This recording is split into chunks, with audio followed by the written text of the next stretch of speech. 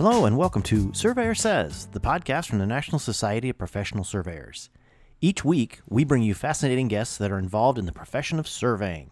We cover a lot of ground, including Table A Talk with Gary Kent, Point of Order with the NSPS Joint Government Affairs Team, Future Focus, highlighting current and future leaders of the profession, and everything survey-related in between.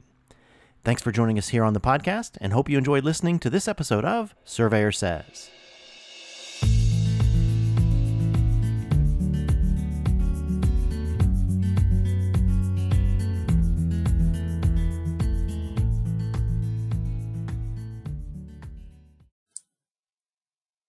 Welcome to Surveyor Says, the podcast series for NSPS. I'm your host today, Curt Sumner, and with me is Gary Kent. Welcome, Gary.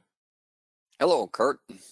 I would give you a big introduction, but I don't need to because everybody already knows who you are. But just on the odd case that people don't know who Gary Kent is, Gary has been an activist in our national organization probably longer than I have. I think you were involved in ACSM even before I came on the NSPS Board of Governors in the like 97 or something. And then you'd already been around for a while. I got on the Board of Governors, I think in 83 and had been, out around and about before then, but I got on Board of Governors in 83 and have been pretty active ever since. Yeah, and obviously our topic today is going to be the ALTA NSPS Land Title Survey Standards and the quote new version. But I'm not sure on any of these podcasts, and we've talked about the standards before. I'm not really sure if we talked about how you actually got involved and became the guy. Yeah, that's an interesting question. So I first got involved in they were working on a new set of standards, and I had been at Schneider. I started at Schneider in 1983, and at that time, Indiana still had our own set of land title survey standards, and we used those. But at that point, or shortly after that, you started having national lenders and national deals going on, and so people were like, well, Indiana, we need to look at these ACSM ones. So I started paying more attention to those, and they had been modified in 1986, and they came up again for modification in 1988. It was only 2 years later, but that was because when ALTA and ACSM in 86 modified the original standards, which were 1962, they did it without talking to the group within ALTA, which is called Lenders Council, which are the attorneys who work for lenders. And they were a little upset that they had not been consulted during the 86 revision. And so they went right back here 2 years later. And the primary thing that happened was Table A. It was actually called Table 3 at the time. So I took an interest in that, and there were some things in Table 3, that concerned me a little bit. And so I went to the meeting in 88, and I believe this was in Virginia Beach, I think. I went to that meeting of the committee, which I don't recall if it might have actually been a joint committee that was meeting at the ACSM conference at that point, but I attended and raised some concerns about it, and I think that Bob, I'm not drawing a blank, from Massachusetts, Bob Foster from Massachusetts, I think I don't know that he was chairing the meeting, but he was kind of running it. I think Mary Fine was the chair of the committee still at that point.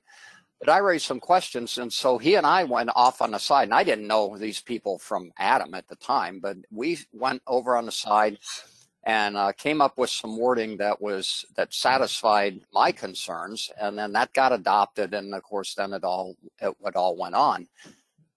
And so that's how I first got involved. And so at that point, they had accepted my thoughts and stuff. I thought, well, shoot, maybe I'll just stay engaged. And so I did.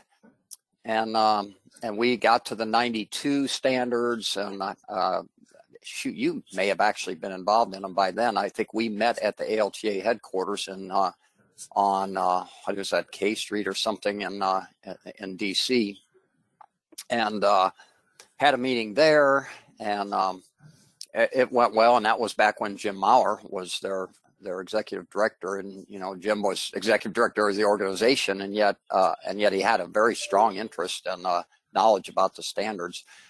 And that was 92. And so shortly after that, Mary, who, as you know, by then was probably into her 90s, resigned from the committee. And she was as you know, Curt, she owned a title company and a survey company in Charlevoix, Michigan. And she resigned, and then I got a call from Jim Maurer. This would have been probably in late 94, early 95. And he said, hey, Mary's resigned, and we need a new chair, and I thought I'd see if you would be interested. And I said, well, sure, I'd be happy to do that. What do I need to do? And he said, well, the first thing you need to do is join ALTA. So I joined the organization, and then they were able to appoint me as chair of that. What it actually is a liaison on their end. They just call it a liaison to NSPS. And you end up in that position. You end up kind of by default being the chair of the joint ALTA, NSPS, or ACSM at the time, but that committee. Right. So that happened in 1995, and I've been chair ever since.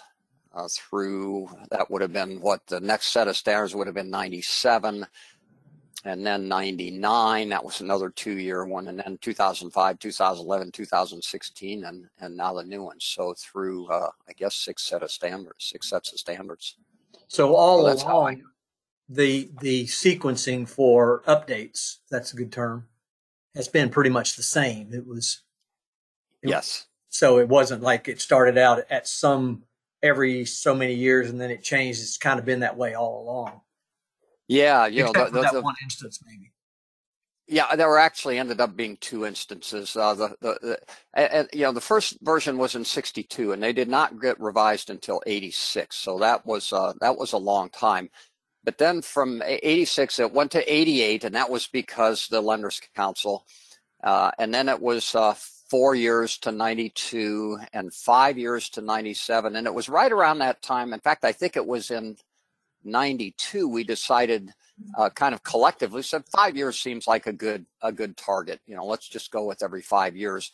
And then, so we did 97, but then we turned right around and did 99. And I'd have to go back and see why that was, but it seems to be there was something there that was a little concerning, and we felt like we should get back in there and fix that. So we did that in 99. And then since then, it's been, it was 6 years, and then it was 6 more years, and then it was 5 years, I guess. So we've stayed on the 5. I don't see it changing from a 5-year cycle unless we do something. It's like, oh gosh, there's a big problem we have got to get addressed here. Right. I was just going to say that the fact that precedent was set where if something did big come along, we don't necessarily have to say, well, we got to hold off on that for another 4 years or whatever. If it's something that were to be major, I can't imagine what that might be at this point, but at least there's a precedent for that if we needed it. Yes, there is, and there's I don't believe there's any policy that way. It was just kind of a committee, kind of an agreement that seemed like a logical time frame. So yeah, if something cropped up, we could jump back in. And it seems to me over the last several iterations we've gone through this, the group that's involved now has stayed pretty faithful. And we've had a group of people who've continued to be involved. And that's not to say, well, new blood isn't welcome, but at least you have people who have good history in their background. Yeah, and that's been so important with that committee, as you well know. And you've been involved for years, and I have. And Yeah, we've had it's been slightly rotating through. I mean, Bob Don was involved at one point, and Craig Amy was involved at one point, and they were both very valuable to the committee. Over the last few years, Paul Byrne out of Las Vegas and Judy Beal out of Virginia, and Todd Rackstad from Phoenix have been really our strong suit, and they've done a really good job of staying engaged and involved. And of course, you've been involved in the group also. So we've had kind of a key 5 or 6 people. And then on the ALTA side, as you know, there was a group there that was consistent for a number of years. And of course, Paul McNamara from Boston died, and seemed like we had somebody else go out, but now we've got Todd D'Amico from Oklahoma, who is an ALTA person, and yet he's also a surveyor. So he's been really valuable, and there are other ALTA people on the joint committee who have been quite engaged, and I felt like we missed Justin. Shoot, I don't remember his last name, but from the from the Bay Area. Mm-hmm. He did did an outstanding job with us the last couple of versions, but he's moved on off the committee, which was too bad. But they've had great people on there. I think the process has worked really well. I think it's been I was going to say, I think it's been kind of interesting with having Paul Byrne on, because he's in Vegas. And I don't know if everything he does is ALTA and NSPS, but he does a lot of it. So it's kind of interesting. Sometimes somebody will raise an issue and say, well, what about this? And Paul will say, oh yeah, I've had to deal with that. So it's pretty cool. Yeah. And, for those who don't know Paul, he's one of them who is doing surveys on the Strip. I mean, if Caesars needs a land title survey, he's probably the one who's doing the survey. And or maybe not Caesars, but certainly and so he's seen everything, and he also therefore is dealing with some of the most valuable property probably in the country. Right. And so he has a different perspective, and that's why we had Todd Rackstad from Phoenix is with a utility company, and they do land title surveys of very large tracts, rural tracts, and so there's a good perspective. Judy in Virginia, is probably does more just in general, more typical types of land title surveys like most of us would. So, we've got a really good cross section of people, which I think is important, because if all you do is land title surveys on fast food restaurants and gas stations, you're not going to understand the issues that somebody runs into when they're surveying 5,000 acres out in rural, Pennsylvania, or you're not going to understand doing land title surveys in extremely high value properties on the Strip or, downtown New York City or something. So I think it's really important to have that cross section. Yeah, I agree. And it's, I thought this last iteration of our meetings all went very, very well. And so maybe we want to talk a little bit as we go on. I don't know if there's some highlights you might want to point out. I know people are eager to hear, and I'm sure you're going to be on the speaker trail here pretty soon, going to here, there, and everywhere to help people through this next period of time. But I don't know if there's anything in particular that comes to mind that jumps right out. Yeah, sure. And we're as you know, it's kind of a funny year this year, because ALTA has actually already approved the new versions, but NSPS is going to be later than normal this year, as you know. Yeah. What is it? October 30th, I think. So we're a little bit behind on that. I'm going to try to not jump the gun too quickly on getting stuff out. I'd like to go ahead and get some things out.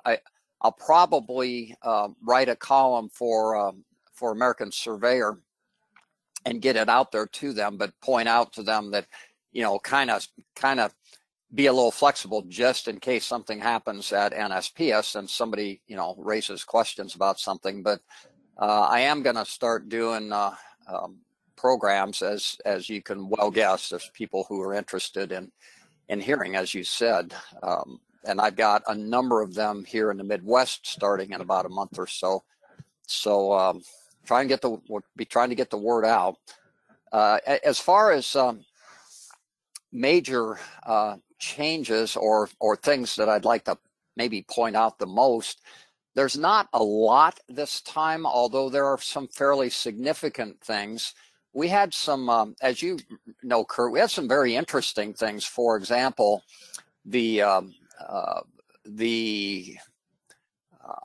dynamic or the quandary between the word must and shall, for example. So we went through and looked at that because the U.S. Supreme Court has said if you want to make something definitively mandatory, the word is must. The word is not shall. And so we went through and looked at that. Most of it, we had about 15 pages of suggestions, and I didn't think we were going to end up with that many. I thought we were going to have fewer. That's actually, I think, a few more suggestions than we actually had last time, which in one sense was disappointing. You'd like to think that as we go along, we get fewer and fewer suggestions, but a number of them were related to very similar issues, and I'm hoping we've got those addressed. So.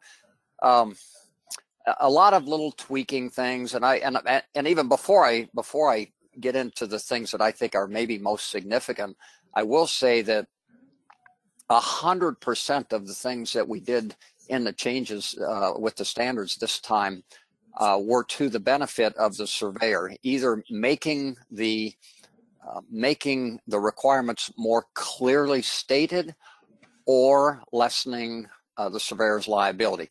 And it's kind of an interesting, as you know, Curt, because you've been in the joint meetings, it's an interesting tightrope. We may say, well, we can't do that. No, we just don't want to do that. And the title people will say, but we need that. And I actually kind of enjoy that dynamic, because that means we're going to have to sit down and work through some wording that is absolutely satisfactory, clear, to the surveyors, and doesn't introduce more liability, while at the same time addressing the concerns that the title folks have. And we have, as you know, have been able to successfully do that every time. Yeah, that one of the things that always comes up, and you reminded me of it when you were just talking there, was the whole concept of mandatory versus optional. Mm-hmm. Because, as you've pointed out so many times, people who are not surveyors will read that something is mandatory, where a surveyor might read it as optional, and figuring out that difference is part of what we were going through, obviously. Yeah. Oh, absolutely. Right.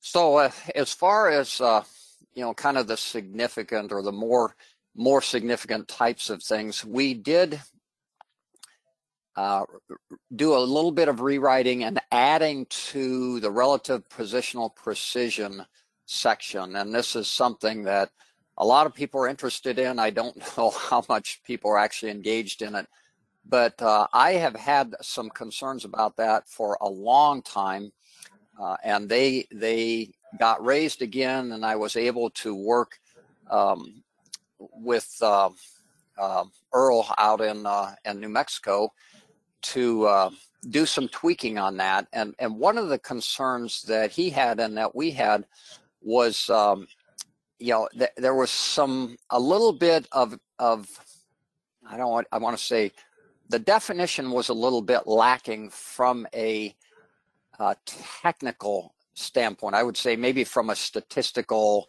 standpoint. And so we added a sentence, and then we also changed the definition a little bit to make it easier. And I don't think it changes the bottom line, but the calculation now is only as to, on a given boundary point, the calculation is only to the two adjoining corners on each side. So, as you know, the definition used to be any boundary corner related to any other boundary corner, and now it's any boundary corner related to the next corner and the last corner. So that makes the calculation easier, and yet I think it also retains the integrity of what it is that we're trying to accomplish. So that's fairly significant, but I think from a functional standpoint, it's not going to have has very little impact on surveyors. I think what it does is, if we were ever challenged, if anybody ever had a big client who had a problem and they decided they were going to rake us over the coals or rake the surveyor over the coals and drag the standards in and say, look at this, and they hire some geodesist who says, yeah, this standard doesn't make sense or whatever. I think we have a defensible definition now, and I think that's extremely important. Yeah, that's one of the things you hear. I just got a call from somebody the other day on the positional tolerance side, and people will read what it says, but then there's language later on that talks about what happens if you can't. Yes, and yes. That seems to get lost sometimes when people are trying to figure out what to do. Yeah, and that's probably an interesting point, and it makes me wonder. That may be actually, believe it or not, my second suggestion for 2026 of maybe putting a note to that effect up there rather than, or in addition to where it is now, which is in section 6. Right. So yeah, I agree that probably would be helpful because it's all together then. Yeah, right. And so, because in that call, honestly, I'm pretty sure the guy that I was talking to might not have even known about the later clause. Oh, interesting. Yeah. So no, that's an excellent idea. I'll make a note on that. As I said, believe it or not, I already have a suggestion for on my list. I have 2 suggestions. So here we go. We're starting already, yeah, and they're not even out yet.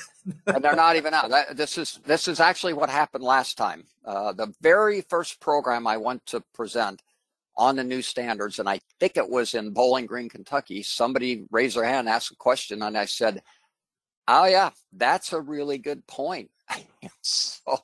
so there the list starts. It's interesting when you ask people what their concerns might be. That's not something that they can just off the tip of their tongue talk about. It's almost like they have to experience, and then they're like, oh, wait a minute. Yeah. No, yeah, you're exactly correct. Right.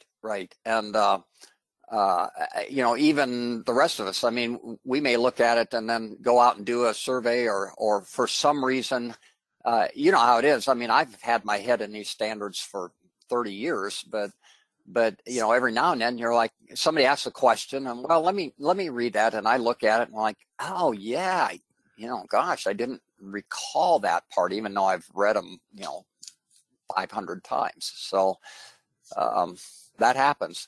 The next kind of major thing, which actually isn't major, but in the records research, and I think this was probably the first suggestion I had last time, we had tweaked those requirements last time to make it a little more clear, and it became to me clear almost immediately that we could have done a better job.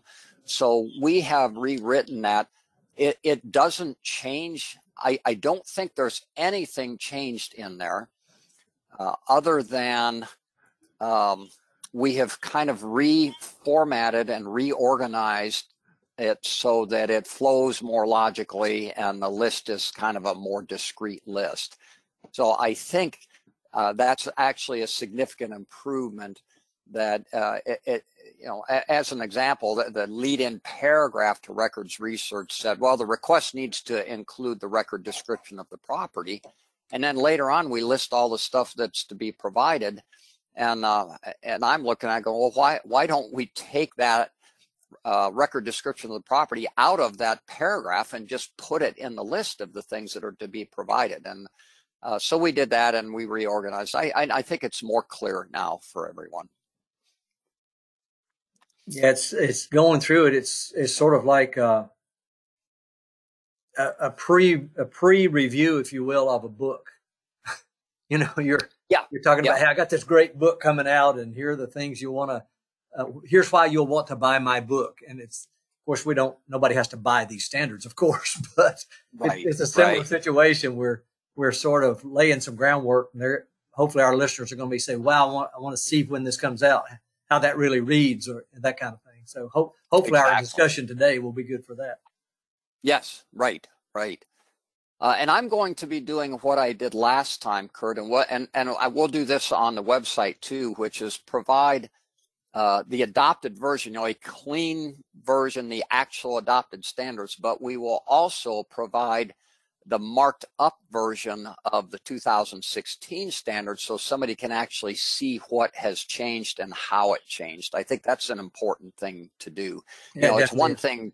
It's one thing to look at it and say, okay, I see what it says, but when you do that, you don't necessarily, your mind doesn't grasp actually the way that it changed. And so we'll be providing that document, which we did last time. And that's a great tool for people, because that way they don't have to try to cross-reference back and forth and say, well, what did that, go look up it's right there in front of them. So that's right. really helpful. Yes, I agree. The next things in the easements and servitudes area in the field, there were some things that we kind of needed to address there. And one of the main things we did is decided to include utility locate markings as evidence of utilities. We have all done land title surveys or done a survey. We go out, maybe we've had utilities marked, or we haven't. Maybe we're just doing a survey and we go out and here is a blue paint mark going across a parking lot. Well, we all know the chances are pretty high that there is a water line there. And that's pretty strong evidence of it. It's probably not highly accurate. And we all know that also could have been an abandoned water line. But in any event, it is some evidence. And so we decided that utility locate markings should be included as evidence. And then there was some concern about, well, how do we know who did the markings, and of what value are they? And so we basically said the utility locate markings, including the source of the markings, with a note if unknown. And so I think that covers that issue. There were a few other things we did in there, but that really was probably the main thing. Let's see. A lot of must shall things in the one of the biggest things we did, and this has been kind of a bugaboo for surveyors for a number of years. And I've had lengthy conversations with people. I've had contentious conversations with surveyors who I respect, who are very knowledgeable about this issue. And it has to do with lenders who want surveyors to tell them whether or not an easement affects a property. I've always pushed back on that. And the reason that I have pushed back on it is because in my mind, and if you think like an attorney, affects has a bunch of different meanings. I think most of us as surveyors would look at that and say, well, if the easement cuts across our property, it obviously affects it. I look at it a little broader. In addition to that, my question would be, is it even a valid easement? For example, maybe when it was granted in 1920, the people had already sold the property, and then they were like, oh gosh, we were supposed to execute an easement. Well, let's quickly execute it even though we've already sold the property. Or maybe only one of the owners, maybe there were 2 or 3 owners, and only one of them executed the easement.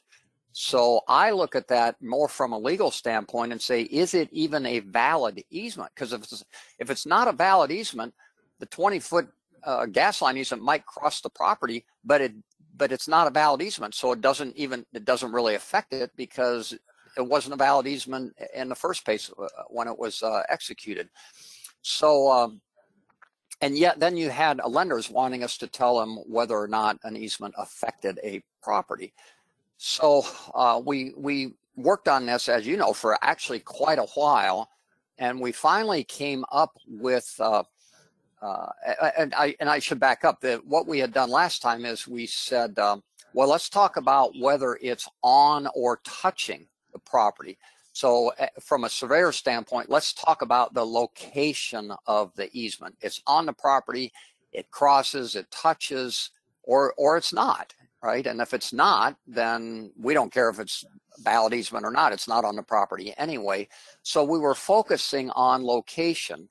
But the lenders are still hung up on the word effects. And so what we did is we modified that one item, and it says that we provide a note, among other things, if it is on or does not, no, is not on or does not touch, and or based on the description contained in the record document does not affect the surveyed property. So what we're doing is creating, framing the use of the word effects with respect to these standards as meaning where it plots according to the description, so that we're making sure we're getting surveyors out of the potential problem of having to decide if it's a valid easement or not. And I think that was a good compromise. It lets us use the word effects, but it frames it so we're not getting in trouble over it. Yeah, I remember a bit of that conversation. Our counterparts over on the ALTA side, just like we do oftentimes, we're saying, okay, we get it. We looked at it a different way, but that's one of the great things about the committee. You have a chance to talk those things through. Right. It is one of the great things about the committee, because, we have our perspective, they have their perspective, and we read things one way, they may read things another way. And so when we get together and have those discussions, all of a sudden, sometimes, light bulbs go off and I'm like, oh, okay, I get it. I see what the issue is here. And then we can work through the wording. Absolutely.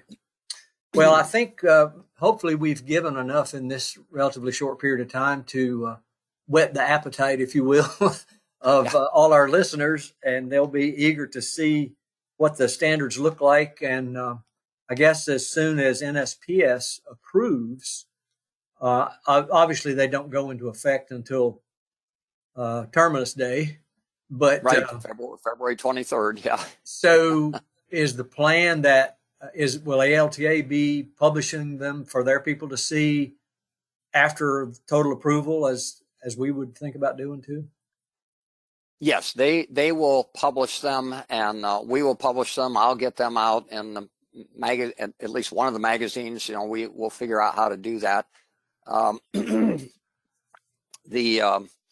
I encourage surveyors, and this is something I do, and I'm working on a new little short PowerPoint, to explain the changes. And one of the things that I do, and people who come to my seminars know, I tell them, get out, go to your local title company, tell them, hey, there's a new set of standards. I'd like to come over and explain them to you.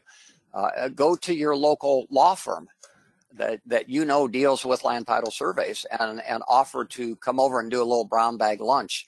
And what I tell surveyors is, I will give you the information to do that. I'll give you the PowerPoint. I'll give you the information, and encourage people to get the word out. The other thing, as you know, Curt, one of the things, there were a lot of suggestions that we said, yeah, those are pretty good suggestions, but they really don't belong in the standards, but it's a good thing. And so we decided we are going to put together a rather extensive set of frequently asked questions with explanations and that sort of thing. So I've started working on that, and that's going to be a fairly comprehensive document this time. So I think that will be very helpful also. And one of the things that you said, whetting the appetite, there are some changes to Table A that are fairly significant, especially with regard to the utility item number 11. So people can anticipate that too. Excellent. Well, thanks for taking part of your morning to join me today. I'm sure you have absolutely nothing else to do on a Friday. So I got to get back to my Irish coffee. yeah, there you go. Well, thanks again for joining me, Gary. It's been great, and we'll get this one posted pretty quickly, and I'm sure we'll start getting some responses fairly quickly as well. That sounds good, Curt. And as always, as we try to share the questions that come in so that we make sure we're giving consistent answers to people. So absolutely. I always appreciate it. It's good to see you, and I'll look forward to the next time. Yep, sounds great. Thanks. Thanks, Curt.